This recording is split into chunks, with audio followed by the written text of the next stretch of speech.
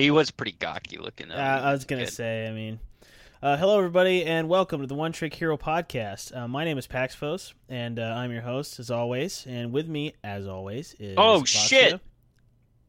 New Twitch Prime loot. A Dead Mouse PUBG crate. Woo! Woo! Good. Nothing but the best for Twitch Prime. Yeah, I'm going to fix my hair on stream here. Oh, wait. It's Dead Mouse 5? Yeah, the Dead Mouse 5 pack. Yeah, you want to get that. Anyways, this is episode 20. Didn't think we were going to make it this long, but we did. What did you think was going to happen before 20 episodes? I don't know. One of us was going to die. Or, I don't know. What did you make the title for this one? I just, for the playoffs and for finals, I'm just putting what it is. So this is Playoff Rambo week 1. Yeah. That makes sense. Yeah, I figure we might as well keep it on topic for this, at least in the title, anyways. Yeah. I thought this was the cast we were gonna rate pizza rolls. Dude, are there other pizza rolls than Totino's? Probably. Do I know of them? I don't think so, man. I don't know. I think Totino's has that market cornered, man. Totino's is king. Dude, okay, so I had... No, there's definitely, there used to be at least, Hot Pocket ones and a few other brands, I think. There's, Eliso one time got me, it wasn't Totino's. It was, Great Value brand or something, and you can taste the difference. It's not Totino's. Let me tell you. What if that was their tagline? Great value, you can taste the difference. But in a bad way. In a bad way? Yeah. A self-depreciating tagline for a food product. That'd be good. But no, we're not here to talk about pizza rolls. We're here to talk about the playoffs. The week 1 of the playoffs did not go. It did, yeah, the quarterfinals. It did not go the way we wanted it to, either you or I. But it did go. So the matchups was Philadelphia Fusion versus Boston Uprising, and then London Spitfire versus Los Angeles Gladiators. The Los Angeles Valiant, as well as New York Excelsior, they are the top seeds, so they did not have to basically vie to get into the grand finals, of course. So the matchup of Philadelphia Fusion versus Boston, Philly ended up beating Boston. And the way, just as a refresher, in case anybody doesn't know, the way the games worked is there was 3, I think you'd call them sets, or 3 matches. How would you say that? 3 games? What would I say? I'd say, yeah, the whole thing is a series, and each one was a game or a match. That's how I would say. So basically, it was the typical best of 5 for. But each one of those was a best of 3.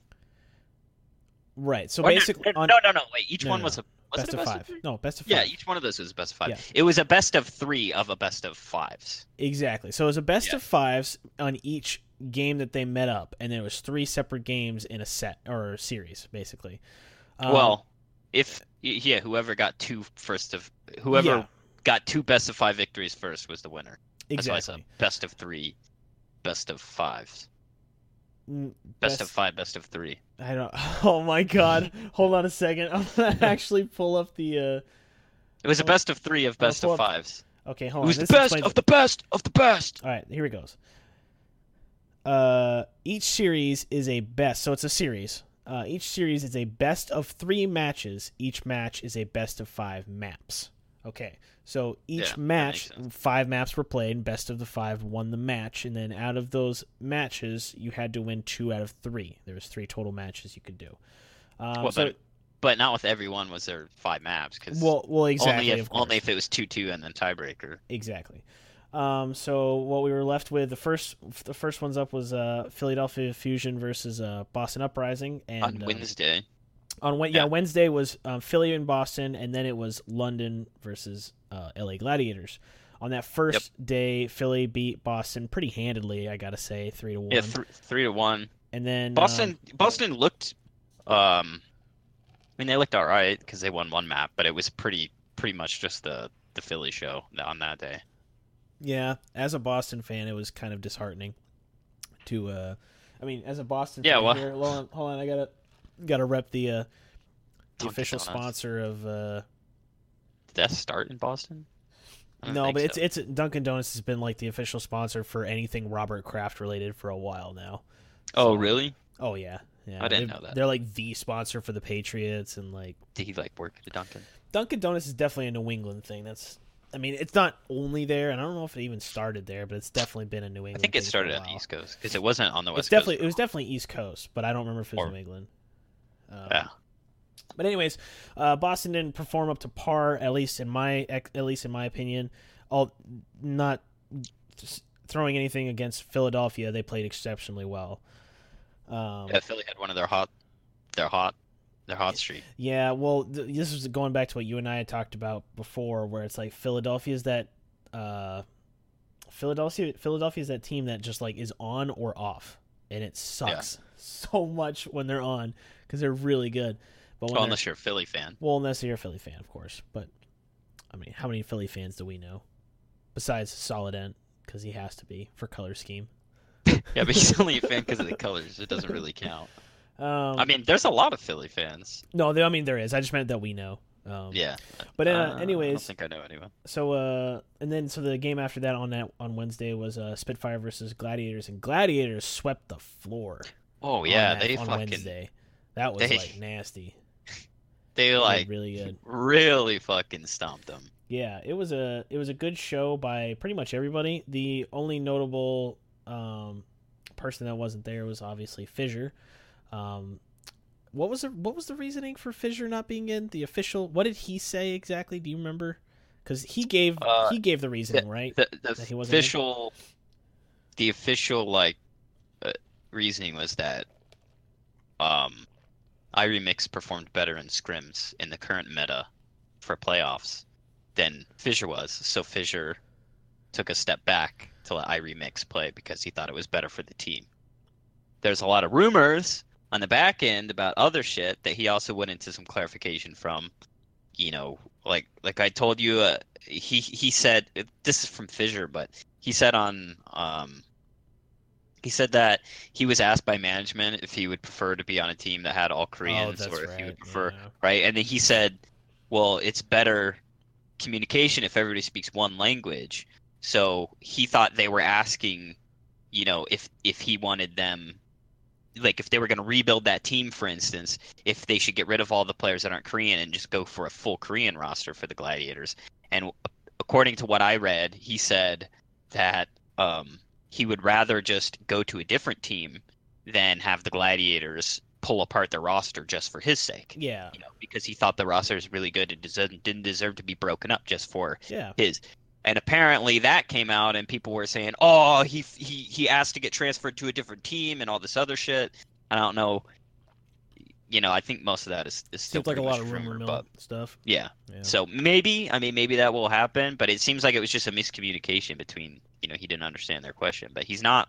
As far as officially, I don't think they've stated that he's benched forever or anything. It's just through the playoffs because our remix was performing better in scrims. And I mean, Fissure himself said that. So yeah.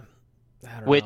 Well, even if maybe they just should have tried harder to get Fissure to work better in scrims, because not that I don't think the loss for the Gladiators was. I don't think iRemix is to blame entirely. I think because so before I get into that, the Saturday where the series finished. Oh, I was gonna say actually, I'm sorry, but we're jumping the gun right now. Just so everybody knows, even though Los Angeles did beat Spitfire handily on Wednesday. That Saturday, that 3-0, that Saturday, London got 6-0'd them and defeated both matches, so it's pretty bad. But anyways, go ahead, continue. Well, and Boston also lost. Or no, Boston won the second series. Boston won the second series. The second series of maps, and then the second match, and then tied it 1-1, and then they lost the third one. Yep. But the third one was still 3-1. So Boston looked a bit better on Saturday. Mistakes, I think, was playing Friday. Yeah, right. Because it was Friday and then Saturday for the London and Gladiators. Anyway, Mistakes did look better than he did on Wednesday. Because I think on Wednesday it seemed like their DPS wasn't really showing up to as much as they should. Yeah. Then they kind of stepped it up on Friday, but it wasn't enough. Philly just was looking real good. Philly was destroying, man. It was Carpe and EQO just really playing at a high level. And okay, I know we're going on a bunch of tangents right now, but I feel like a good portion of that was because the lack of Tracer, and this is kind of like, I'm sorry, it's just not Tracer still has her uses, but it's not the way Tracer's played now, at least in the league. Tracer has her place, but she's kind of used sparingly.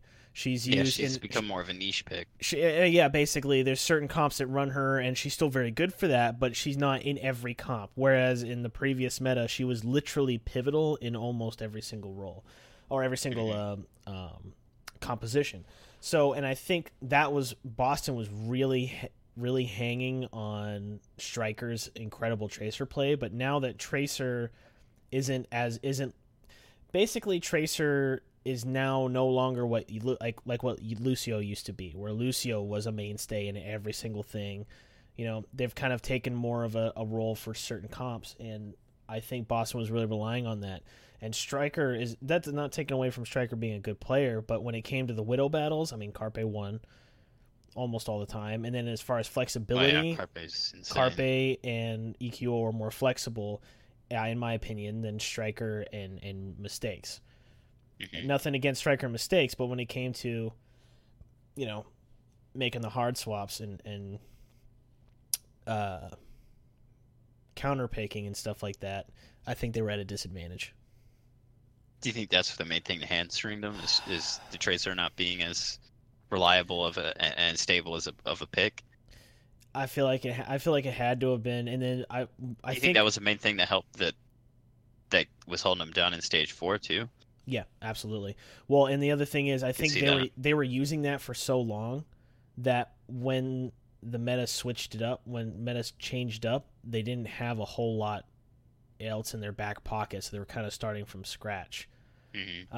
Which is that's what it looks like on the outside. I mean, who knows what the actual issue is, but that's what it seems like from the outside. Is as soon as the Tracer wasn't the big deal anymore, they were struggling to get their foothold on anything. Now they still had incredible strategies, and I mean, Gamsu is still amazing at his tank role, and Mistakes has been doing really good, and Neko and all of them, and Kellex have all been doing good, but it wasn't quite enough to be on the very top.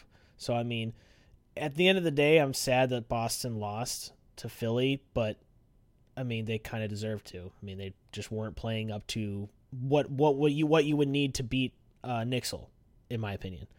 So yeah, it's just if Boston if Philly had been not as hot and had lost to Boston, or Boston had beat them but looked the same strength that Boston looked, right? Like if Philly just wasn't, I think we can agree Boston would have got, Oh yeah, absolutely. Pretty handily dispatched. I mean, maybe within the next few weeks they could have, Well, we thought they'd be better because they had time for preparation, and they seem to be.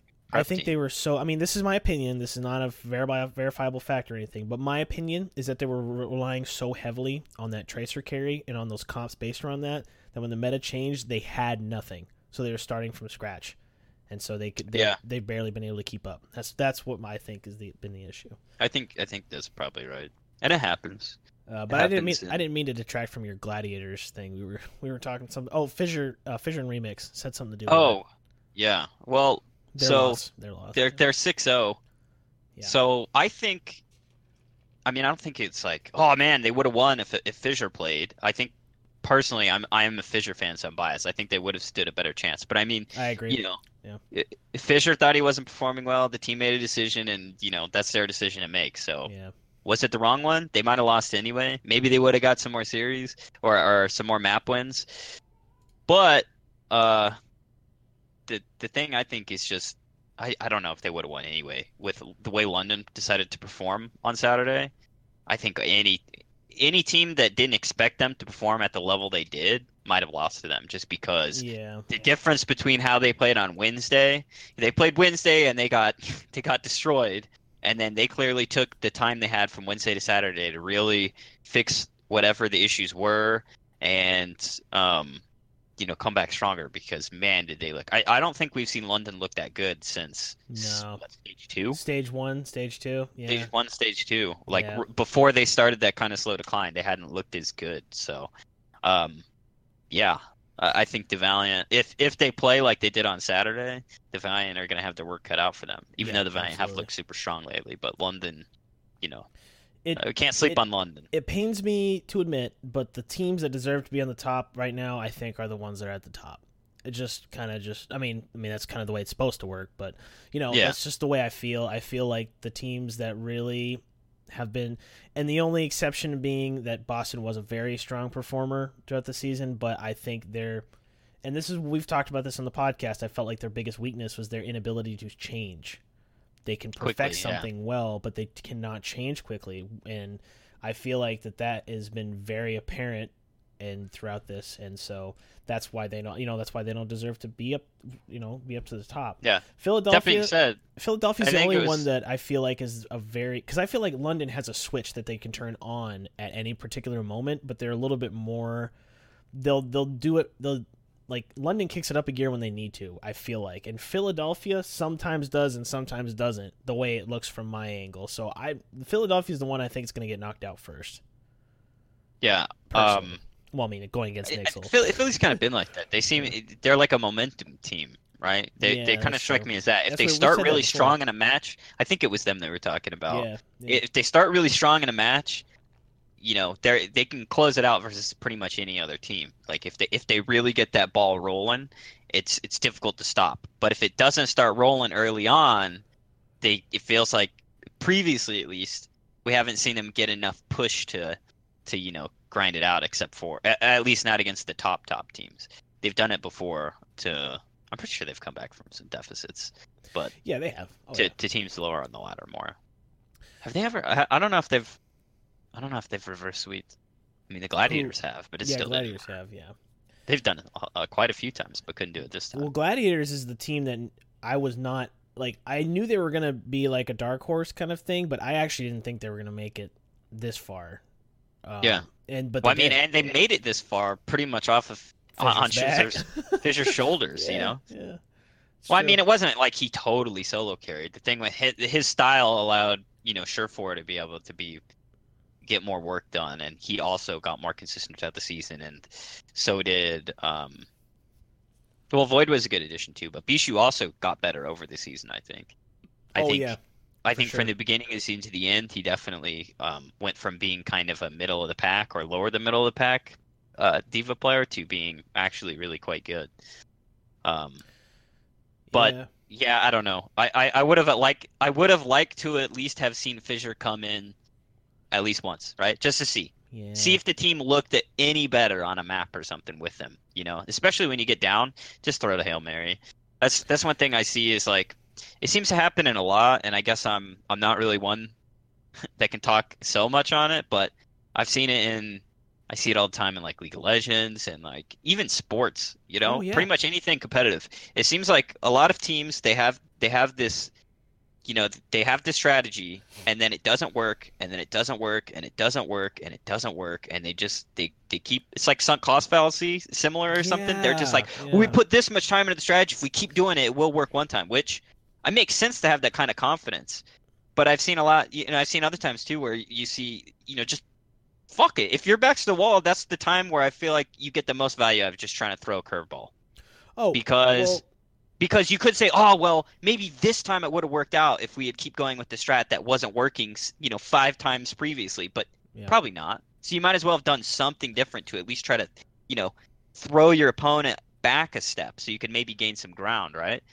As a Patriots but I'm fan, not a team leader or anything, so what do I know?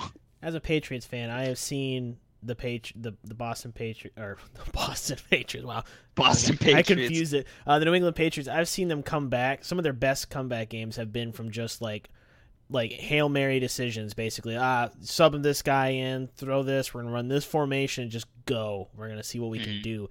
That I like seeing that because it's true, because I very rarely see a team like pound their head into the wall with a strategy even though it's not working and then it eventually succeed. I very rarely see that. Yeah, it usually does. Well, and that's why I hate watching. Well, I hate going to high school football games.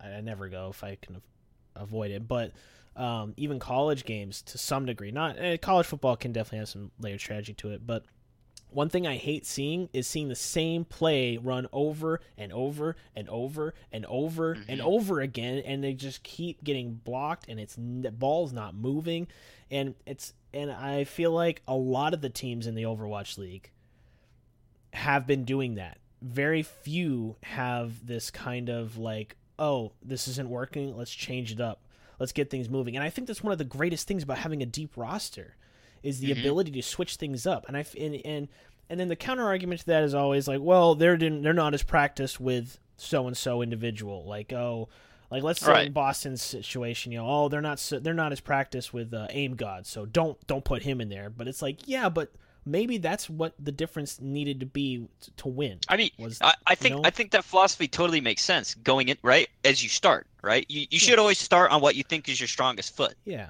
But when that foot gets kicked out from under you and you're struggling to stand up on it, I mean, you like you said, most do just try to keep getting that foot forward, because if it works, if you get that foot back up and you're on it, yeah, you could probably get it. But if you can't ever get back on it, just I don't know. I'm more of a fan of like we both are, just trying something different at least, because at least I feel like, you know, if you do lose and you tried to do something different, the argument that you tried to do everything you could is a little easier to accept. You know, when you do one thing the whole time and it doesn't work, you're like, shit, well, what if we tried this, or what if we tried this? Whereas when you do something, when you try multiple different things and they don't work, you're just like, fuck, man, we just got outplayed. Like, they just beat us. We tried a lot of different things and it just didn't work. Maybe we should have stuck, you know, with the one strategy that had worked before, but it wasn't working either. So I feel like that was the biggest thing missing in the Overwatch League, and really very few teams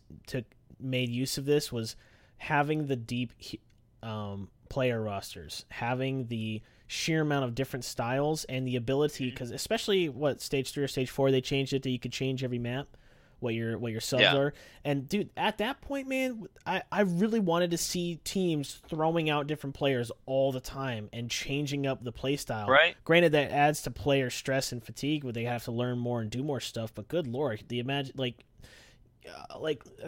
it this way. Some of the best games have been when teams have prepared for each other. When Boston, like when Boston beat New York, Boston prepared for New York pretty hard. Like, that was cool. But what could have totally thrown that off would be New York throwing an absolute curveball, like doing breaking the prep, something have prep for. And especially with the level that these guys are playing at, prep is almost everything. So if you're able to throw that off a little bit, man, that's crazy. And especially if you can be effective with it. And Now, I mean, you know, you could try and it won't be. Sometimes it won't be. Yeah, of course. And then there's also the argument that since with stage 4, I think that change should have been implemented sooner. Because I think the reason we didn't see a lot of subbing out after the rule changes, it got so close to playoffs, and there were a lot of teams that were on the wire, like Houston and, for instance, the Gladiators. So they wanted to keep trying. In that sense, I think it makes the most sense that you want to not try to change things too much, so you can just keep working on what you've worked on up to that point. But hopefully in season 2, especially early on, we do see a lot of more flexibility, you know, like throwing this play, especially if you're like up 2-0 over the Dragons or something. Just fucking bring out your B squad. So what if they lose a map? It's the Dragons. If they play like they did in stage 1, you'll probably still win, no matter who you are in the Overwatch League. As sad as that is to say, that's so terrible. It's just the way it is. Yeah. I hope Shanghai can do what they need to do to actually be a legitimate contender in stage 2, because that would be a lot more fun. But so far they just haven't. They did get more competitive over time, but obviously not a good season when you're 0-40. Good lord, man. Oh man, I don't think I've ever seen that. I don't think I've ever seen a team not win a single game. It's in an entire league. At least sad. Not in sports. It really is. Yeah. But back to the back foot thing. Like the strategy. Yeah. Back foot. I guess that was a weird thing to anchor on, but I kind of figured. I got you. Anyway. Yeah. I've seen the opposite too a lot of times in esports, and it confuses the hell out of me, right? So I feel like for me anyway, the proper time to try to change your strategy and throw curveballs when your back is to the wall and you're probably going to lose anyway. However, I've seen a lot, especially with teams. There's one team in particular I'm a fan of, and they've done this, but they have a strategy that's working and they're winning, right? Right. And then they're winning, but they're not winning so crazily. They're not so far ahead of the pack that they can just do whatever and it doesn't matter, right? Yeah. And then that's when they decide to try a different strategy, and then it just goes to hell. And it's just like, no, like when you're already winning, like why would you want to purposely give your opponent like some extra ground, right? Yeah. Unless you're ultra confident, like, like a team that didn't have any losses, like the point where I guess where Nixa was for stage 4, even though it kind of seemed to bite them in the ass, right? Yeah. Unless you're in a position like that, sure, it doesn't really matter.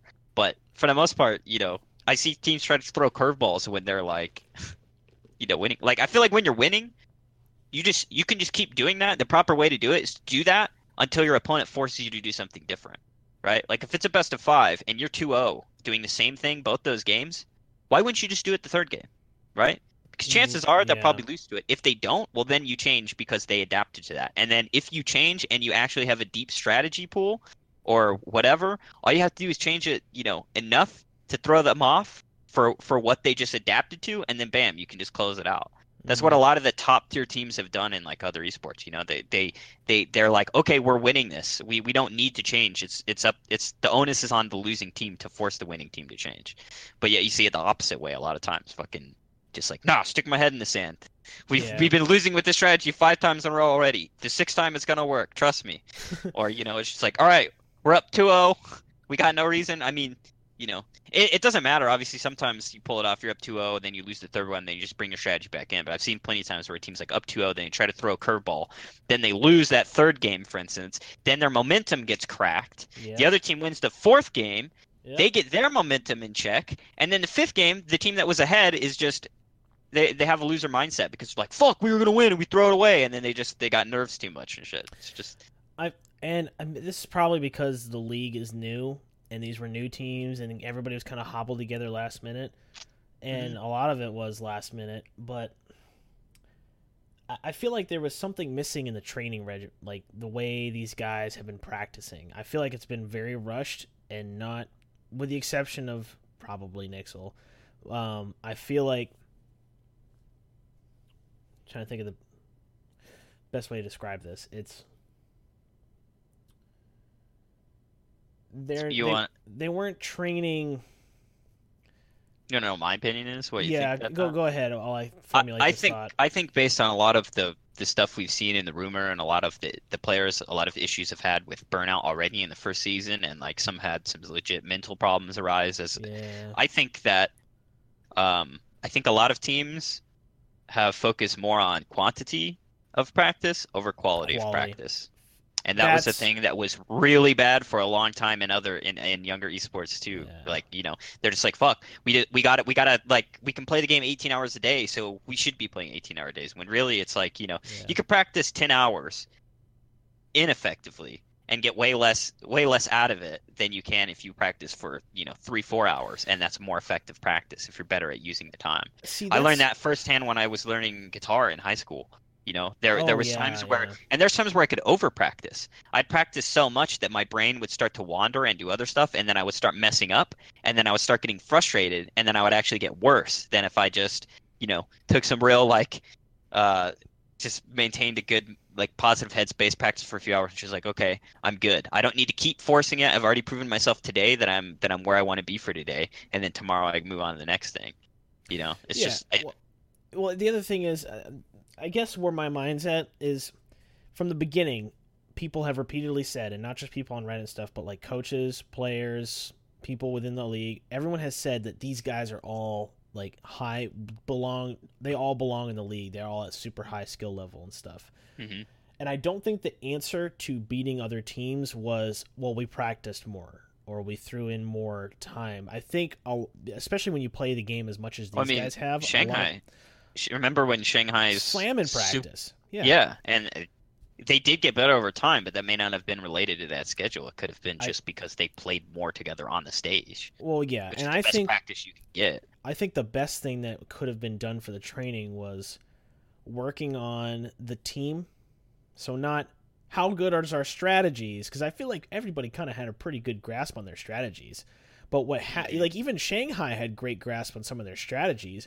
What happened is when the team kind of needed to work together, and when people needed to engage that creative mode of their brain that puts them into that zone, basically, a lot of it fell apart. And I feel like that was because the aspect of the team, not necessarily the team strategy, but the aspect of the team as well as the aspect of personal development was kind of non-existent. It's like communications breakdown. It seemed like. Yeah, for instance, like I've had problems with my problems logistically that I've needed to work out with my business, right?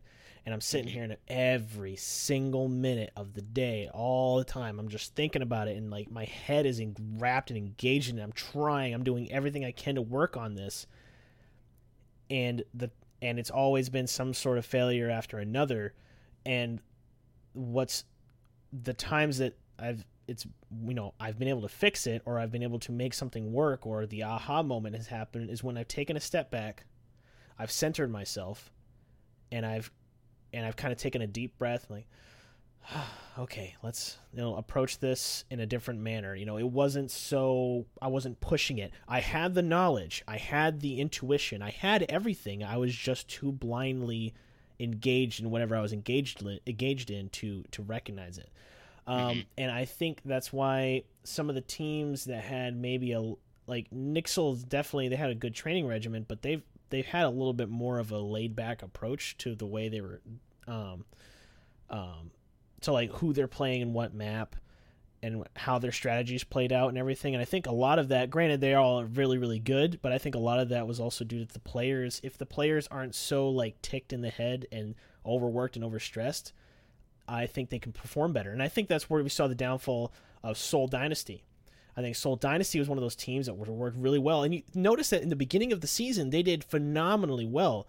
But I think what happened is as they pushed and they pushed and they pushed and they pushed, even Ryo Jae-hung was like, look, I'm exhausted, you know? And what's happened? It's, I think also they were too used to being the best and not really being challenged that often. Probably too, yeah. Because I think that I can't think of a good word for it, but the trust that they had between the teammates was just based on previous results and not really much else. Which is why, like, I remember midway through the season, they, instead of scrimming a lot, they had said that they were taking more time to just hang out outside of the game and just become better friends. And I think not long after that was when they actually started doing a bit better, because it's like with some teams, not just Shanghai. I mean, Shanghai has legit communication like walls, right? Yeah. To overcome.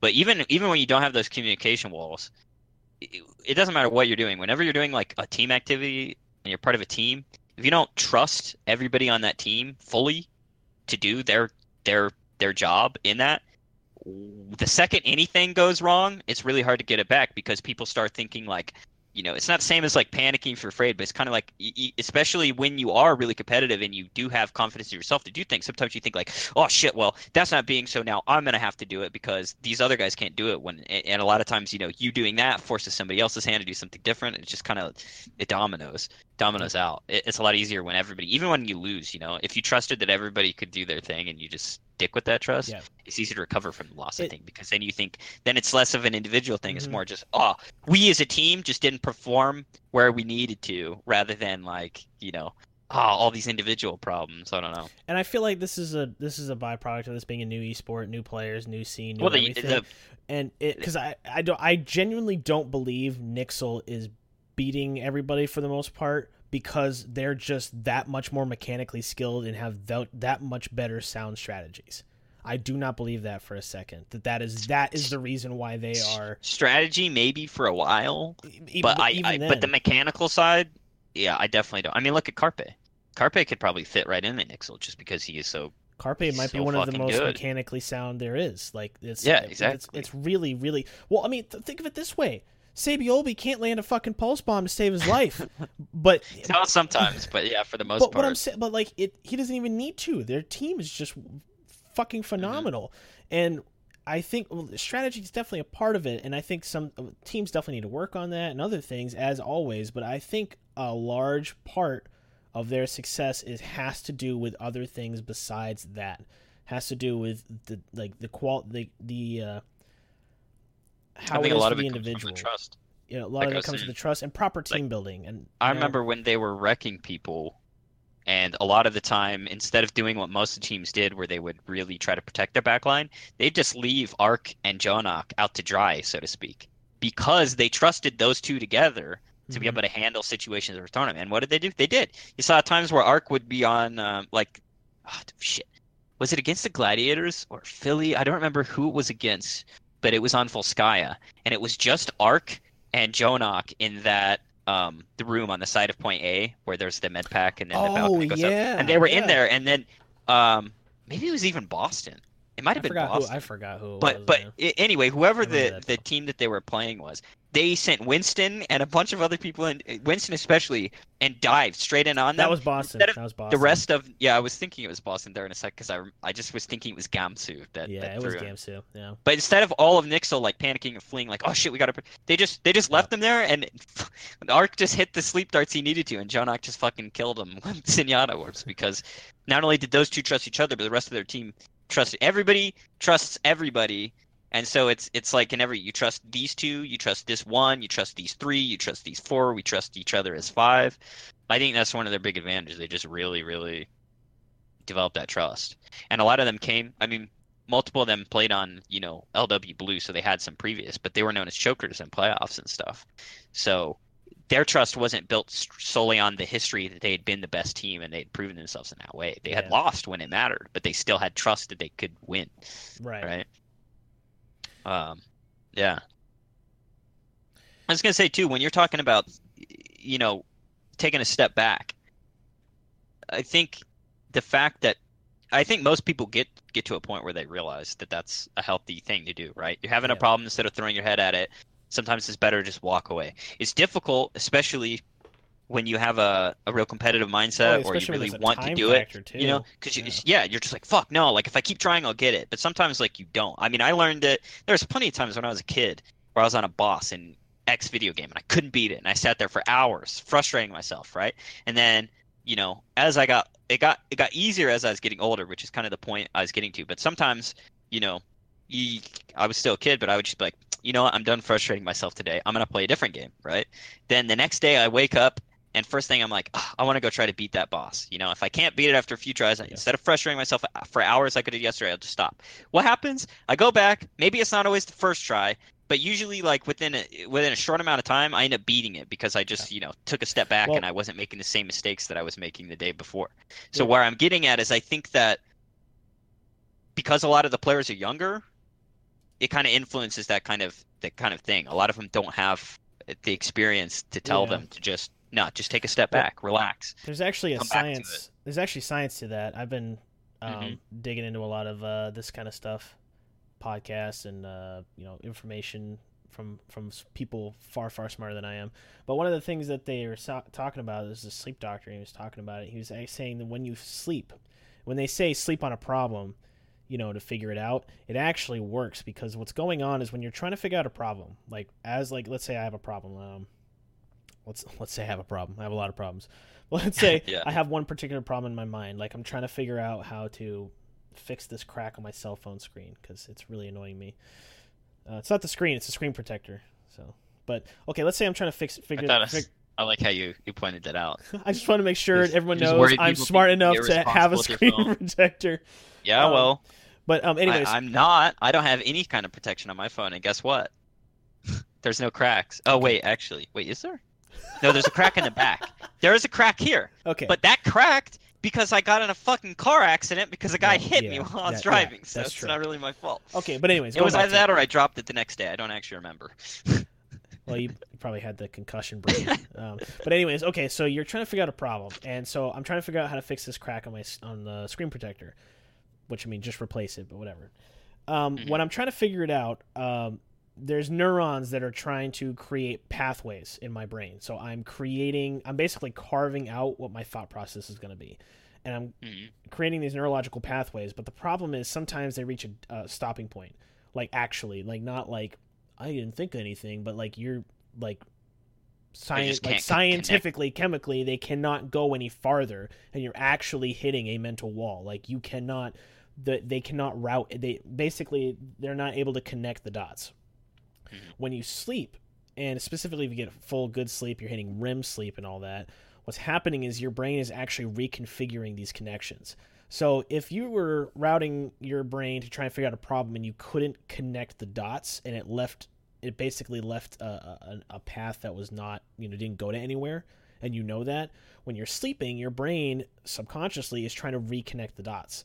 So this is all stuff that you for the most part have no conscious, concept of, but it's reconnecting all this information so that when you wake up the next day and you go to look at the problem, you're actually thinking different. You may not realize it, but you are thinking differently, and it could possibly lead to a solution. Sounds like the pathways are just being opoptimized, basically. Basically, yeah. When you sleep, that's what's happening. I've read quite a bit about sleep, and I know that while we know relatively little, the large consensus across a lot of different fields and studies is that it exists for the purpose mainly of repairing and betterment. Like, we don't just sleep because we have to be on. Just because it's convenient to sleep through the night, it's because we have to get stuff right, especially mentally. So that makes sense that it would work that way. But anyways, I think. But even if you don't sleep, sometimes all you need to do is just get away from a problem, stop frustrating yourself, and you come back with a bit of a clear mind. Well, but that's the thing. It involves the clear mind, and you have to have a brain dump. And so I'm picturing this scenario in my head. You're 18, 19 years old. You're in the Overwatch League. You're all of a sudden getting paid a ton of money. You're away from your family. You're in the spotlight, too. You're in the spotlight. If you stream, you have to worry about what you say all the time now. Yeah, okay, yeah. So there's all this pressure, all right? And now you're playing a game and getting paid for it. Now you're with the team, and now you're spending all your days practicing, because in your mind, and rightly so, you're thinking the more effort I put into this, the better I'm going to be. Makes sense. Mm-hmm. But then you're doing that, and then you only get 4 or 5 hours sleep because you're streaming and you're doing this and that. So you're not getting really good sleep. You're just kind of getting mess sleep, and then you're getting unless they're one of those small part of the population that get a full night's rest off 4 to 5 hours. Yeah, but what I'm saying is, like, I would picture this being a very typical scenario amongst the Overwatch League. Is you're not getting a whole lot of sleep, you're getting on caffeine, then you're going to working out, then going to do stuff with your friends, and then you eat, and then you're going right back into it. But you don't get you're constantly in the environment. Think of the situation in the Philadelphia, like their game. By friends, did you mean teammates? That's why I meant teammates. Whatever. I was gonna say, because I'm pretty sure most of them don't have a chance to hang out with anybody other than their teammates. Right. But like, picture this for the Philadelphia, their like a squad house that they have right now. Mm-hmm. So you wake up, you're amongst this, you're in the group, you're in the group, and all you are is the team doing team things. Then you go to the stadium, then you do team things. Then you come home and you're doing team things, team. And even if you sleep, you're not actually breaking yourself away from this for a little bit, and you're constantly engaged, and that could cause neurological ruts, basically. And if they're not resting properly, keeping themselves centered, stepping away, having good practice on learning how to be introspective and stuff like that, and they're young, it's hard to expect anybody to do this at this age. That would be a reason why, and that's actually a reason why, like in high-end professional sports, like top of the line sports, you don't see them that young. They're generally a little bit older than 18, 19, 20. Well, I mean, in basketball specifically, they have been picking up younger and younger players as a trend. However, it's treated differently too, because the team house thing is cool and nice in some aspects, but there was a lot of back and forth on this issue not too long ago in the league community, for instance, right? Yeah. But for instance, now Team Liquid is got, at least of the American esports organizations involved in League of Legends, at least they are. But even beyond that, they have some of the best investment, like the most. They're one of the richest esports organizations around. I wish they would have decided to invest in Overwatch League Season 1, but maybe Season 2 or 3, who knows. In any case, they now, like all the other teams for the longest time, especially for franchising, they had, team homes. And it makes sense. It makes sense when you think about it lightly, right? Like, they're all in a team, they're all doing all these activities together, like you're saying. Like, yeah, that'll be good for cohesion and stuff. But not everybody can do. Some people do. Some people live with roommates up until the point where they can't for some other reason, because they want to. So other people are different. They want to have their own space to go and retreat to. And like, having lived both ways, there's definitely a difference between having a separate room in a house and having a separate space that's only your own. But I think we don't see that in a lot of esports yet, or we didn't, especially in League, until franchising kind of started because they had that financial security. Well, Overwatch League is a franchise league, so there should be more, but it's more of a cost-effective thing, I think, right? Because think about, not only does it cost a lot of money to house all of these different players, especially in LA. Might be a bit different when the orgs settle onto their own cities if they're a little less expensive. Hell expensive, man. Not only is it really expensive, but these players are also really young. You know, they may not be ready. They may not be mature enough to be put in their own space and left to do that. That may stress some of them out more because then they have case in point. Yeah, exactly. You know, so it depends. I think over time as the league gets older, just like it did with League, you'll see more of that because I think that's one thing that's really healthy for athletes, like in pro sports. You were thinking is, you know, they go to work, they practice with their team at the training facility and all this stuff, and that's when they go home. That's their time to reprocess. They probably get better rest. They can take a step back from all that. You know, especially if you know you're good teammates, but sometimes you have an argument, or sometimes you just don't. You know, you kind of butt heads a bit, right? It's usually good to be able to totally remove yourself from that person for a while so you can be, you know, less on edge about it and stuff.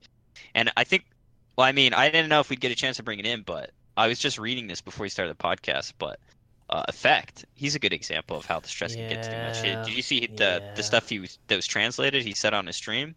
I saw some of it. Can you go over the refresher? I saw some, a lot. I'll read the Effect stream rough translations from these are Raisin Muffins on Reddit, but they translate it because I guess during the stream it was asked to be Korean only.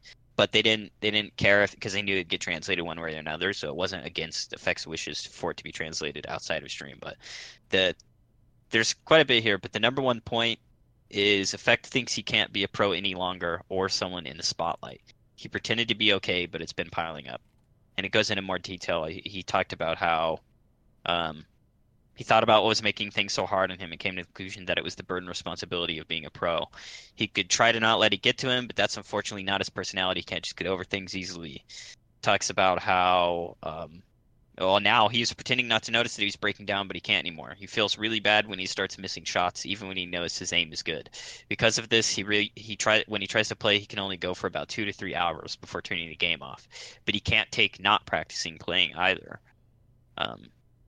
He talks about how because of his personality and stuff, he didn't feel like he could talk to anybody about this kind of stuff. So that kind of added to piling up.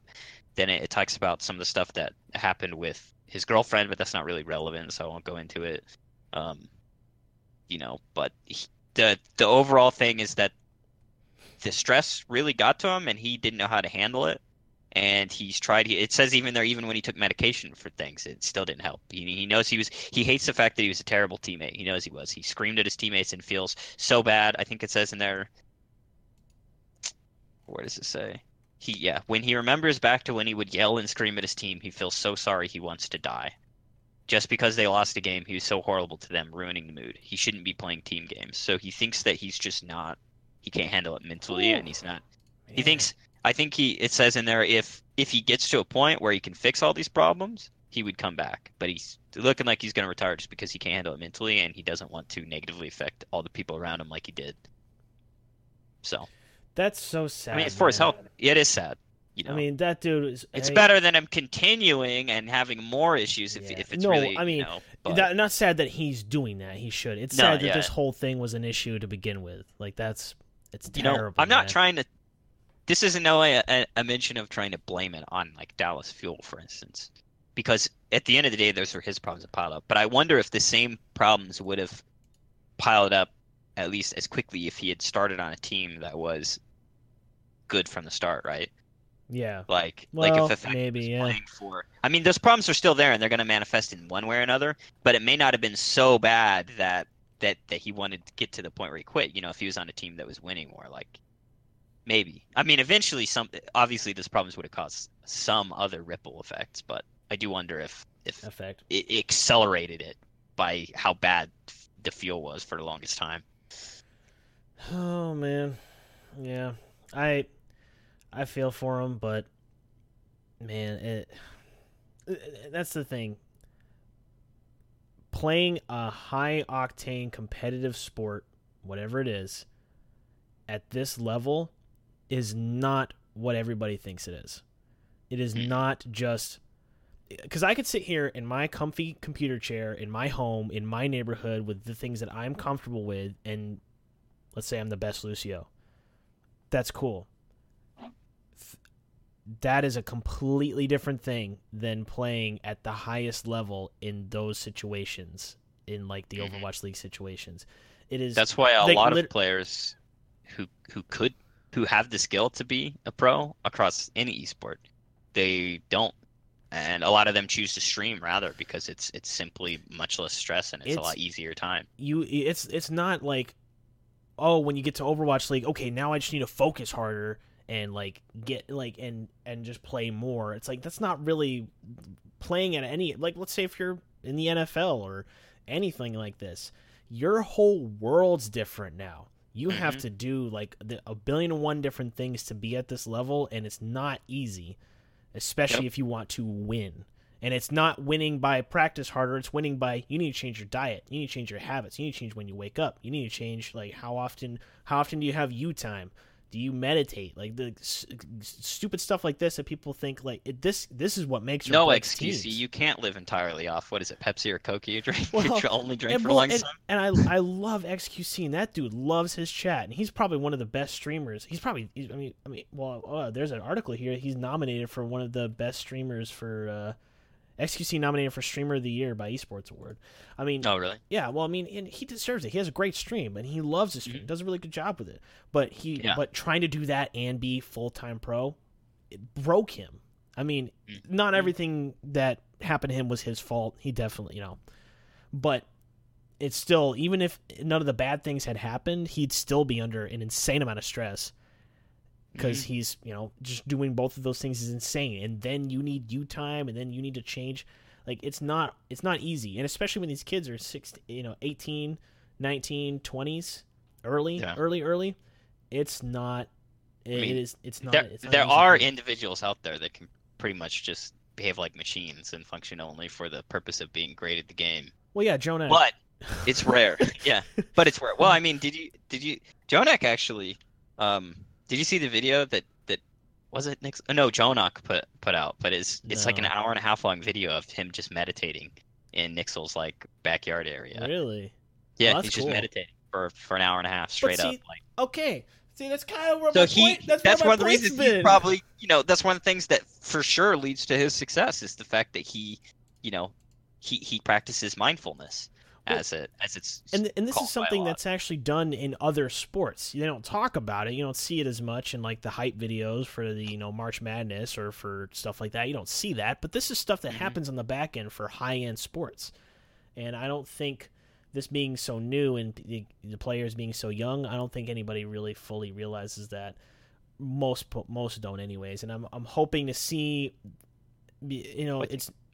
I'm hoping to see the players and the organizations and the structure and the teams and the coaches. I'm hoping to see it all mature so that we can see higher level play. Because as great as the Overwatch League has been, it's been great. I've enjoyed watching this, every week when I get home from work, getting to watch these games and then talk about it with you guys.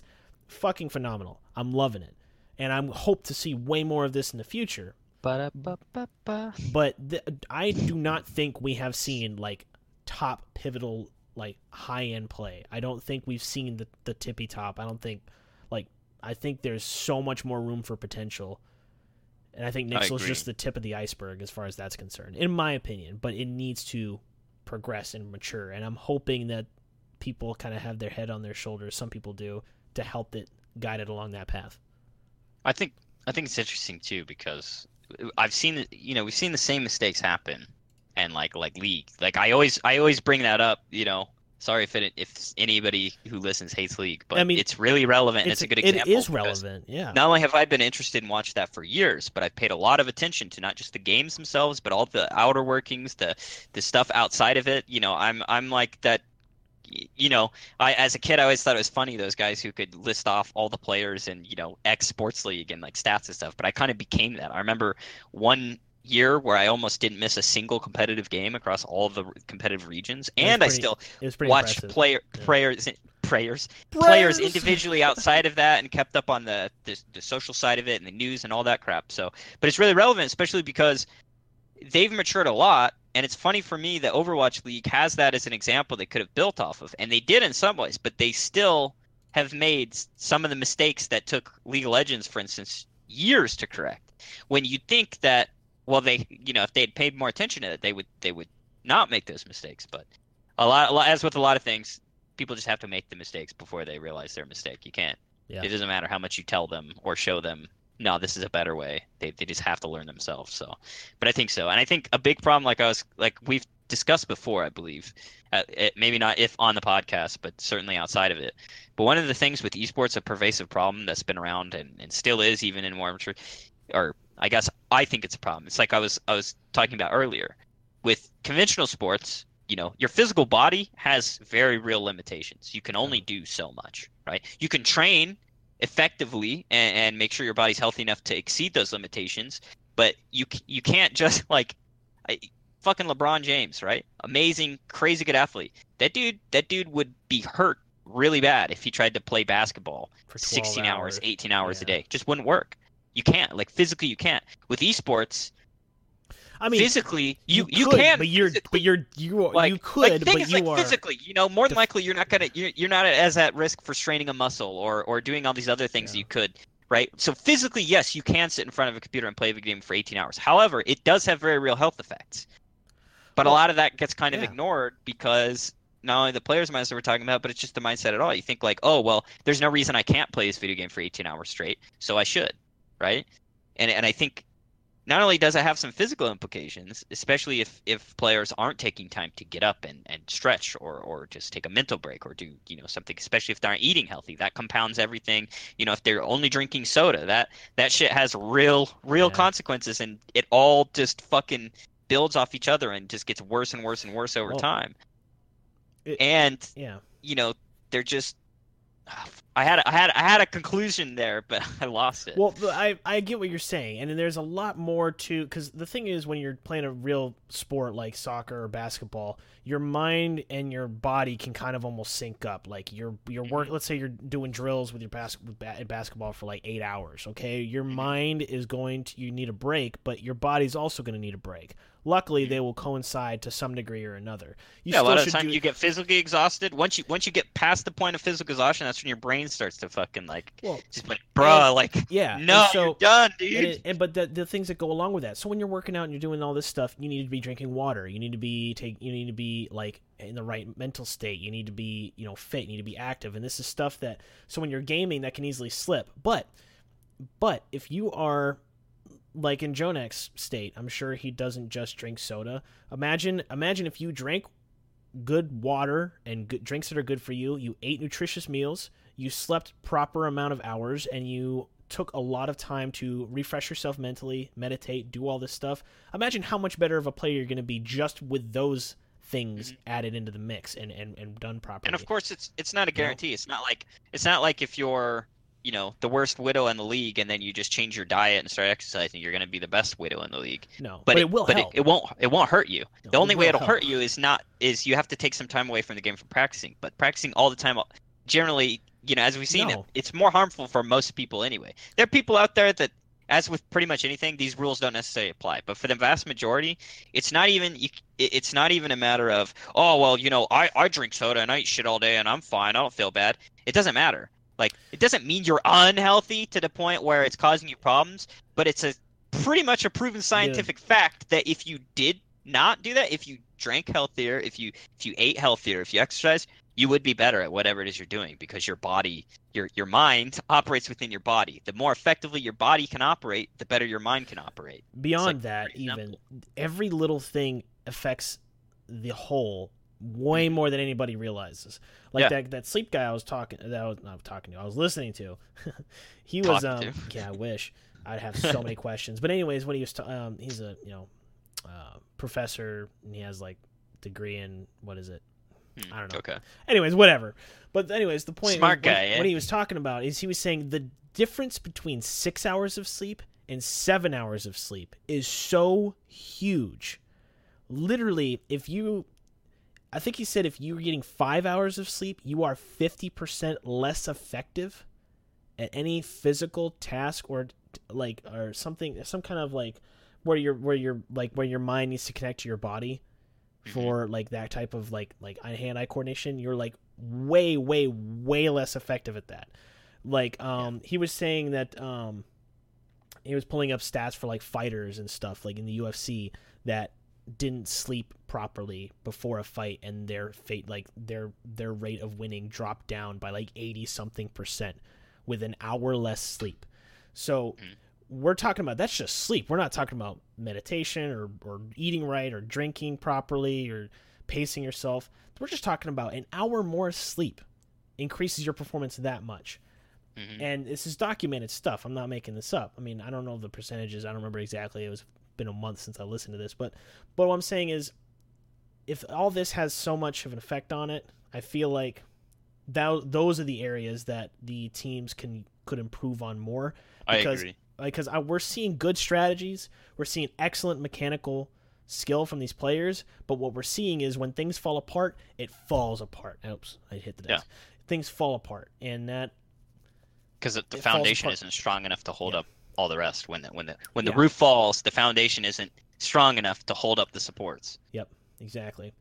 Now I will say, like I mentioned earlier on the sleep thing, there are a very small portion of the population that can sleep less, and it's just as effective. The guy was talking about that. The numbers is like 8%. Yeah, like supposedly, like for instance, Kobe Bryant in his prime said he would sleep for like 2 hours and be awake for like 8 and sleep for another 2 hours. And the people supposedly James Franco is one of those. He only sleeps for about 4 or 5, and that guy's, but the other counter is like LeBron James says he likes to sleep more than 12 hours easily. It's just different nuts. people. I cannot physically do that. But the percentage of people. My point is that there are people who can sleep less, but for the vast majority, 7-8 hours. If they're not getting that, they're kind of hurting themselves. Yeah. Oh, not even kind of. Oh yeah. Oh man. Oh dude, we're already at an hour. Oh, we're over an hour. Man. Well, I mean, there isn't a whole lot more to talk about. I mean, we kind of covered what we needed to cover. Yeah. I mean. Oh well, there was one other thing I was gonna get into. Overwatch League's on ESPN and Disney. Actually, no, but that is a good point. It's awesome. If you haven't heard, they worked out a TV deal. So Overwatch League will be on ESPN3, Disney XD, and for not only these finals, but also the World Cup and Overwatch League Season 2. I believe the entire season will be televised. If I'm also not mistaken, I think it's the first game of the finals here for Overwatch League. Is actually going to be televised on ESPN1, like the big main channel. Yeah. So that's pretty interesting. Yeah. If you have TV, if you have cable or satellite, turn into those channels to give them extra ratings. Why don't you? Yeah, absolutely. Also, check this comment on Reddit right here said check Twitter when it goes on to ESPN1, and see how many people rage. It's gonna be fun. Good. For me, I just think it's sad. I don't check that stuff because it's sad that so many people care so heavily about any aspect of what other people enjoy. Well, like if people are enjoying stuff like Twilight, man, that movie, I hated that movie. I hated those books. But I never once wanted to go to a movie theater and like shit on people for enjoying it. Because at the end of the day, if you're shitting on somebody for actually really enjoying something, that there's nothing wrong with it, right? You're just an asshole. No, that's true. But I find for the most part, especially on social media, generally that gets drowned out pretty well. Like for instance, on New England Patriots, their official Facebook page, they were promoting Boston Uprising. They were like, hey, congratulations on your win, blah blah blah blah blah. There was comments. Oh yeah, wrong, of like people like, get this shit off my Facebook. But there, you get your shit off Facebook. But the highest rated ones, the one with the most upvotes and comments and likes and loves and whatever, were ones being like, hey, I don't even watch this, but this is cool. Good job. Like that. Same thing with the r/Patriots subreddit. When Boston was doing stuff, they did some cross promotion in there, and the general reception was like, dude, this is awesome. People that were into it or people that weren't, but like, hey, this is good. We're seeing some growth. And then usually the positivity kind of goes to the top, which is good. I'm glad for, because it wasn't always that way. It was definitely not always that way. It's especially cool when, I can't remember the name, but there was some ESPN commentator that said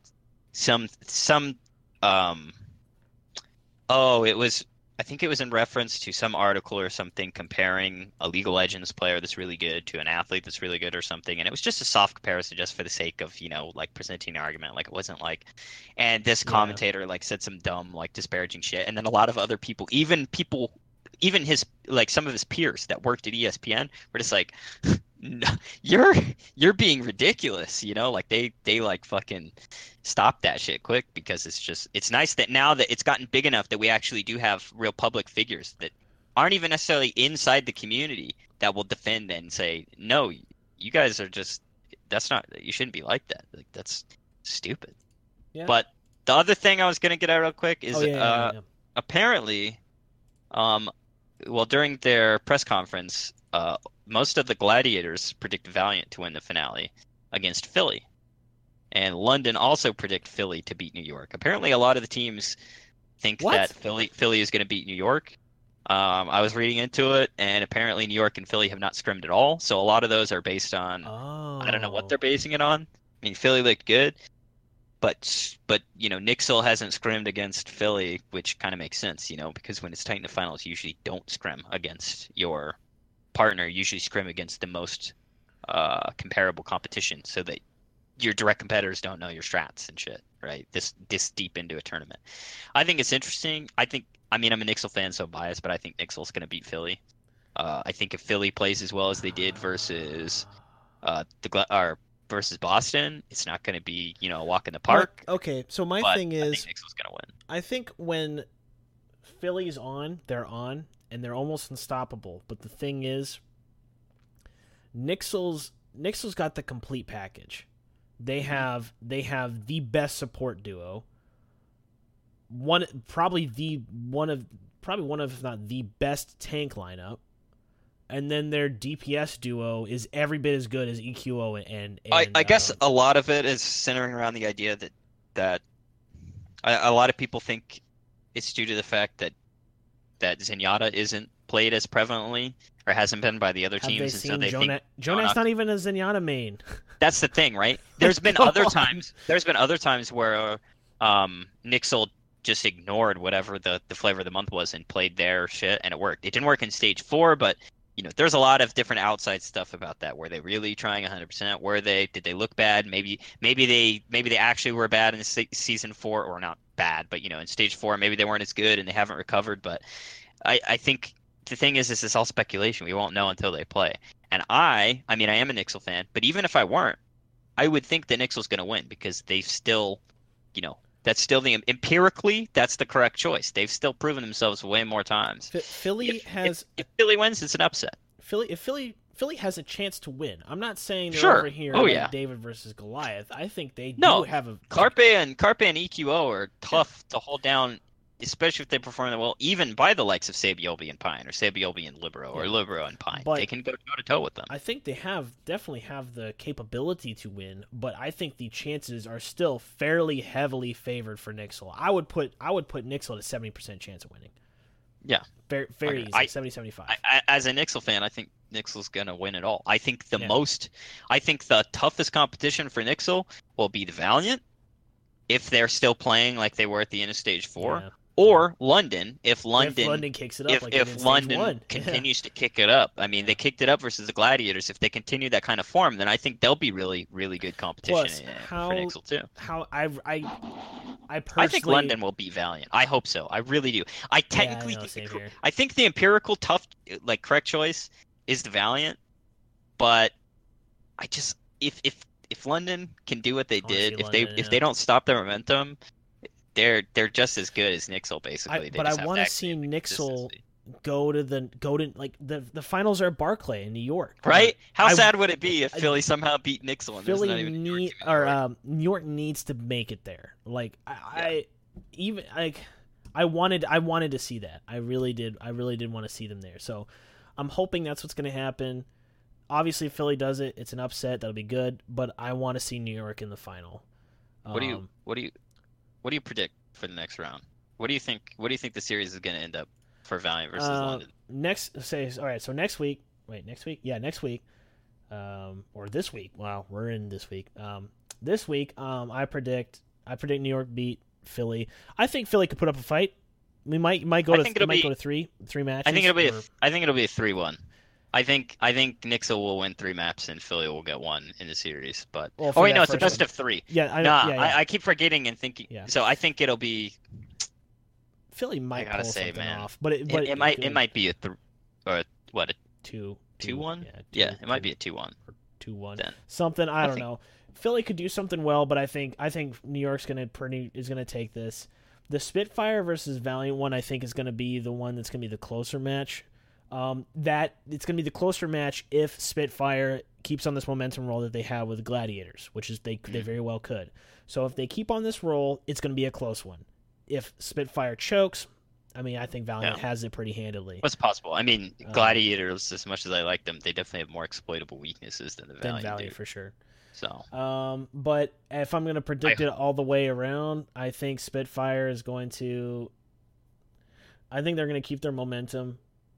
It's going to be a tough fight for me, really. If they keep their momentum, it's a 50-50 to me who's going to win between Valiant and London. Honestly, because their Valiant has been doing really good. So that one I really couldn't even say. I think. Birdring and Prophet, though, man. Yeah, we got to see a glimpse of how good they were looking in the early stages of Overwatch League. And Agilities and Soon are very good, but Birdring and Prophet's highest highs I still think are higher than we've seen from Soon and Agilities. I would like to see at the end, and I think New York's going to make it to the end, and I think Spitfire. I hate to say Valiant has the upper hand, but they might. Oh, they do. I think they do. They definitely have the upper hand. It's definitely an upset if New York, or I mean, if London wins versus them. I'm hoping for them too. I'm hoping for them too, because I would love to see New York versus London. Now that I can't get a Gladiators Nixel final, I would love New York versus Nick, because it'd be kind of a cool rematch between the season. It'd be interesting, right? Because season 1, Nixel faltered and London won. Season 2, London faltered and Nixel managed to beat them, and then in the finals we see it all come full circle and see who really, really can grind it out when it's the biggest match on the line. I think it'd be fun. Of course, if Valiant beats London and then Nixel beats Valiant in the finals, that would be some sweet revenge, especially for all the Valiant fans who claim that they're the greatest team in the world forever because they won the stage 4, even though what did it mean for London? So it doesn't necessarily matter. Obviously the big upset would be if it ended up being Philly versus London. That would be for the grand finals. Yeah, that would be fucking nuts, man. Yeah, I mean, I doubt that would happen, but if that did happen, that would be like a massive upset. No one would expect that. Really, on both sides. Yeah. Oh yeah. But I'm fully expecting a New York versus London or New York versus Valiant game. If Philly wins, I mean, hey. If Philly wins, at the end of the day, especially when you're at this level, once you're at grand finals level, this is it. This is the end. If at this point you have lost in that many matches played, you didn't do your job. Yeah. Like there's no excuses. Yeah, exactly. So, whoever wins deserves to win. There's no sandbagging excuse from this point forward. If Nixel doesn't perform against Philly, then it wasn't as easy as just taking a break and hiding your shots. They just weren't good enough. Exactly. And then all no holes barred here. So, which is exactly why I do think Nixel is gonna quickly put a silencer on a lot of the people who are saying that they're not the favorites, because this is where it really matters. This is where they're like they don't have any reason to hide or do anything else. So I think we'll really see the best Nixel at their best again. But Absolutely. All right, well, that's gonna wrap it up for this week's episode. We're gonna have next week's episode probably about this time, covering the week 2 for the playoffs. Hype up the finals match. Basically, and then finals match I think is a week or 2 weeks after that last one, something like that. The finals are on the 27th. Okay, yeah. So the finals are the week after. The 27th and then the 28th. Yeah. So at the end of this week, we'll be covering this week's matches, and then next week is gonna be it, man. I'm excited. I'm stoked. We got some good Overwatch coming. I'm excited to see more improvements and see the best of the best play. As always, if anybody has any questions, comments, or concerns, or inquiries, or blunderous assaults on our demeanor that they would like to poise at us. You can find us on SoundCloud, iTunes, Google Play, YouTube. For social media, we're also on Twitter and Facebook. I barely get on the Facebook because Facebook sucks. Yeah. But mainly Twitter. But anyways, feel free to hit us up there if you like. Yeah. Anything to add, Vox? I forgot what I always say at the end of the show. So No. No. We're such an unprofessional podcast. Did I say that right? Unprofessional? Is that how you say it? Yeah. I felt like saying improfessional for some odd reason. I don't know. Well, no, unprofessional. It's unprofessional. Well, unprofessional is like a thing you do. I don't know if you can be an unprofessional. You could be a professional, but I'm not sure. I don't think I've ever heard anybody say you are an unprofessional. You are an unprofessional. You are unprofessional. You are improfessional. I don't know. You're an whatever. Unprofessional. All right, we're heading out here. Thank you all for listening, and we will see you guys on the next episode. Bye-bye. Later.